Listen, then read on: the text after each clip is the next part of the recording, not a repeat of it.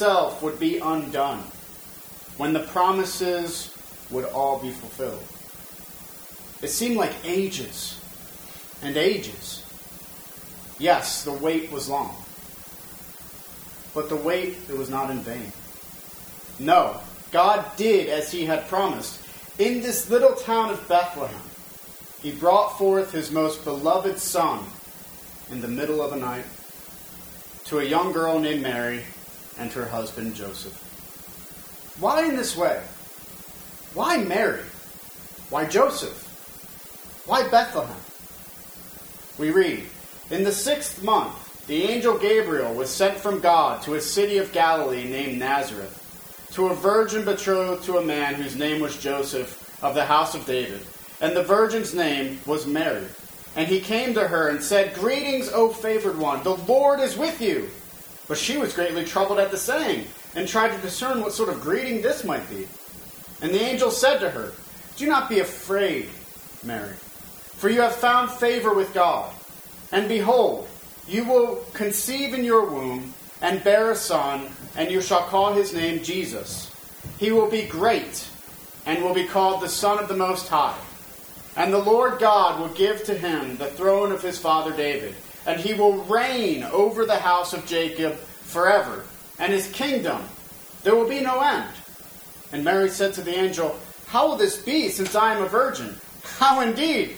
A virgin bearing a son? How is this possible? And the angel answered her, The Holy Spirit will come upon you, and the power of the Most High will overshadow you. Therefore, the child to be born will be called Holy, the Son of God. And indeed, and behold, your relative Elizabeth in her old age has also conceived a son, and this is the 6th month with her, who was called barren. For nothing will be impossible with God. And Mary said, Behold, I am the servant of the Lord. Let it be to me according to your word. And the angel departed from her. Mary is chosen to bear the Son of God. She is betrothed to Joseph, who is of the lineage of David. David, the king of old, from whose line God promised to establish an eternal kingdom. Yet she is also a virgin, as the prophet proclaimed long before, Behold, the virgin shall conceive and bear a son, and they shall call his name Emmanuel, which means God with us. Why Bethlehem?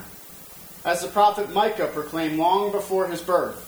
But you, O Bethlehem Ephrathah, who are too little to be among the clans of Judah, from you shall come forth for me one who is to be ruler in Israel, whose coming forth is from old, from ancient days. It was from Bethlehem, the place where David was born, where such a ruler would come. In this way, our living hope came into this world through a woman who gave birth to him in a small town to an awaiting creation. The Son of God. He came as a little babe, looking no different than any other, and yet holding all the world in his tiny hands. This makes us wonder, what is the purpose for this most holy and solemn visit? What is the reason for it? The answer is the fall from long ago. Yes, this act of coming into the world as a man would never occur apart from the fall. And so it is the fall and all the darkness and all the pain, all the sorrow, all the sin would become undone by this incredible act of God. For the incarnation occurs because of sin and darkness and death. For while we rejoice in the incarnation, we remember how this is truly the Lamb of God in the manger. It is the Lamb of God who comes for a reason and a purpose. As Joseph is told, as he is considering what to do about Mary since she was pregnant and they hadn't been together. Now the birth of Jesus took place in this way. When his mother Mary had been betrothed to Joseph, before they came together, she was found to be with child from the Holy Spirit. And her husband Joseph, being a just man and unwilling to put her to shame, resolved to divorce her quietly. But as he considered these things, behold, an angel of the Lord appeared to him in a dream, saying, Joseph, son of David, do not fear to take Mary as your wife, for that which is conceived in her is from the Holy Spirit. She will bear a son, and you shall call his name Jesus, for he will save his people from their sins. Thus, in the coming of Jesus, we find the two great pieces of the puzzle of the world. The first, the incarnation, the coming of God as man. And the second is atonement, the taking away of our guilt before our God because of our sins. It is all accomplished as the Son of God comes into the world, first known to Mary and Joseph, then to all of us at Bethlehem. Consider it in full. The great God of all is now come to us as a man. Some look at this as nothing more than a myth. They would have us to believe it is no different than any other story of old. Yet what do we find? We find that it's true. He, this Jesus Christ, was born in Bethlehem. He was raised in Nazareth. Was someone who walked the earth. He had disciples. These disciples who proclaimed that which was from the beginning, which we have heard, which we have seen with our eyes, which we have looked upon and have touched with our hands, concerning the word of life. The life was made manifest, and we have seen it, and we testify to it, and we proclaim to you the eternal life, which was with the Father, and was made manifest to us. That which we have seen and heard we proclaim also to you, so that you too may have fellowship with us. And indeed, our fellowship is with the Father, and with His Son, Jesus Christ. And we are writing these things so that our joy may be complete. It's real. The God has come into the world to redeem the world for Himself, for His glory. It is all established before us, first with the prophets who proclaimed it would happen, and then through the witnesses who testified, with the shepherds, the magi, and the angels. Jesus is not a myth, but a historical person, foretold by the prophets long before His birth, and experienced by many individuals living during that time. And it all starts in Bethlehem. There is so much to say about this event. For if we were to close our eyes and imagine the greatness of God and how it encompasses all the world, how it outshines the sun, how it expands forever and ever, beyond even the scope of the universe, this God, who is far greater and far more than all else, He is here in our midst. Was there anyone else? Yes, there was. As we learn, the angels proclaimed this arrival to others. And in the same region, there were shepherds out in the field, keeping watch over their flock by night. And the angel of the Lord appeared to them, and the glory of the Lord shone around them. And they were filled with great fear. And the angel said to them, "Fear not, for behold, I bring to you good news of great joy, that will be for all people. For unto you is born this day in the city of David a Savior, who is Christ the Lord. And there will be a sign for you. You will find a baby wrapped in swaddling clothes and lying in a manger." And suddenly there was with the angel a multitude of heavenly hosts praising God and saying, "Glory to God in the highest, and on earth peace among those whom He is pleased." Is there anything which should hinder us from joining this chorus of angels? This event which would cause even all of them to rejoice. Could there be anything which would keep us from glorifying God as they have done? Indeed, angels gloried over the coming of Christ, the Lord, but not even only them. We learn just shortly after this. When the angels went away from them into heaven, the shepherds said to one another, "Let us go to Bethlehem and see this thing that has happened, and the Lord has made known to us." And they went with haste and found Mary and Joseph and the baby lying in a manger. And when they saw it, they made known the saying that had been told among them concerning this child. And all who heard it wondered at what the shepherds told them. But Mary, she treasured them up, all these things, pondering them in her heart. And the shepherds returned, glorifying and praising God for all they had heard and seen, as it had been told to them. Humans and angels, in one voice, singing praises to God Almighty. Why?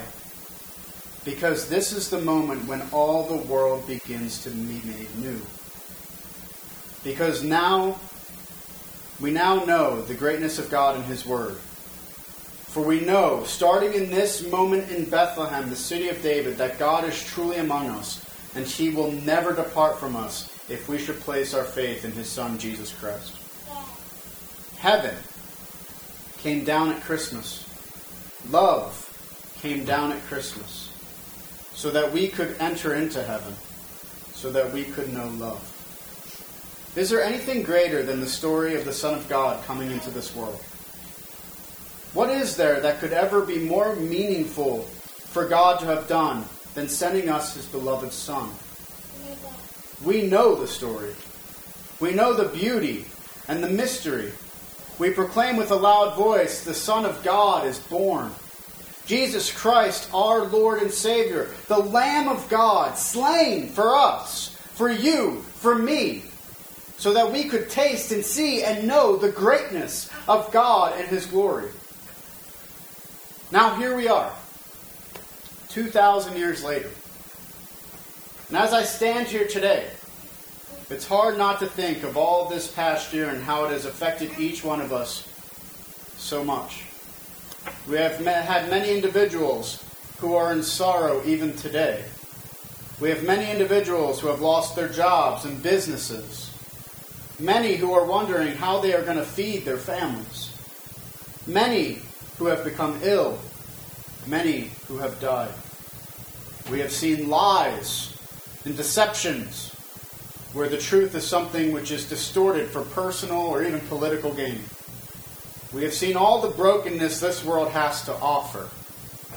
Dare we have any hope? But that is why the Christmas story is so significant. Why it's so important. Many waited for the coming of Jesus Christ. We wait for his return. But we know that he has come, and his Spirit is with us. And now we have a deep fellowship with our God.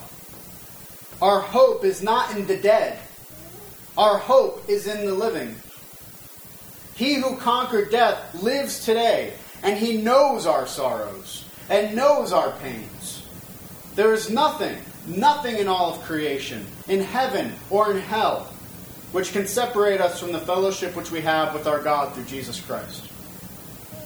So while we may still have sorrows, let us remember that our hope is secure. We have an assurance of hope in Christ Jesus. The hope he has given us is the hope of the ages.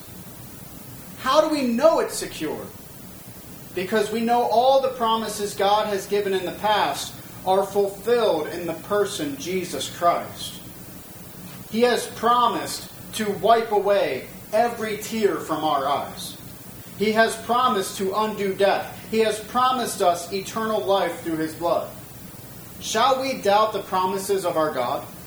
Or doubt he is capable, even after knowing that he has given us this Christmas day? He who promised has provided. Our hope is not blind, but fully realized in what God has already done. He who has conquered will conquer, and those who know him and place their faith in him will know eternal peace. That is the hope, and that is a hope which is alive and well today. This Christmas, let us join with all others who behold and wonder at the event. Let us join together and proclaim with the great news of the coming of the Son of God who is now with us. Let us sing of his mercies, his love, and his glory. Let our voices mingle together with angels as we proclaim the great news of the coming of the Son of God. Let us join the chorus of saints before us, who together celebrated the coming of Jesus Christ into this world. Let us rejoice because we know nothing in all the world can take away the living hope we have in Jesus Christ. Admittedly, this is all I can offer today. But I wish to close with some words from John Chrysostom, a great preacher who lived from 347 to 407 AD. And he had this to say about Christmas. He called it the Nativity Sermon. Come, then, let us observe the feast. Come and we shall commemorate. the solemn festival. It is a strange manner of celebrating a festival, but truly wondrous is the whole chronicle of the Nativity. For this day the ancient slavery is ended, the devil confounded, the demons take to flight, the power of death is broken, paradise is unlocked, the curse is taken away, sin is removed from us, error driven out, truth has been brought back. The speech of kindliness diffused and spreads on every side. A heavenly way of life has been implanted on the earth. Angels communicate with men without fear, and men now hold the speech with angels. Why is this? Because God is now on earth, and a man in heaven. On every side, all things commingle. He has come on earth while being whole in heaven, and while complete in heaven, he is without diminution on earth. Though he was God, he became man, not denying himself to be God. Though being the impassible Word, he became flesh, that he might dwell amongst us. He became flesh. He did not become God, he was God. Wherefore he became flesh, so that he whom heaven did not contain, a manger would this day receive. He was placed in a manger, so that he, by whom all things are nourished, may receive an infant's food from his virgin mother. So the Father of all ages, as an infant at the breast, nestles in the virginal arms, that the Magi may more easily see him. Since this day the Magi too have come and made a beginning of withstanding tyranny, and the heavens give glory, as the Lord is revealed by a star. To him then, who out of confusion was wrought a clear path to Christ, to the Father, to the Holy Spirit, we offer all praise, now and forever. Amen. Indeed, with all, let us rejoice and say Amen. Let us pray. Father, again, we can only rejoice over what you have accomplished through your Son, Jesus Christ. And we can only rejoice over the fact that you sent your Son into this dark world. You could have let us destroy each other, but instead you made promise after promise. I will redeem you. And you have redeemed us. You redeemed us through the blood of your Son, Jesus Christ, so that we can now rejoice with one another. So that peoples of all different races and genders could come together, and we could all rejoice over the Son of God who has come to redeem each of us from our sins, if we should place our faith in what he has accomplished. Lord, we know the story. And this year, Lord, we need this story. We ask, Lord, that we would remember what has occurred, that the promises so much have been fulfilled, and that every promise that you have made will be fulfilled through your Son, Jesus Christ. Let us not waver in the faith, Lord, but continue to give us grace and give us strength for the days. For they are long, and they are hard, and they make us weary. But you, Lord, you are capable of carrying them all. We thank you. In the name of your precious Son, Jesus Christ, we pray. Amen. I thank everyone today for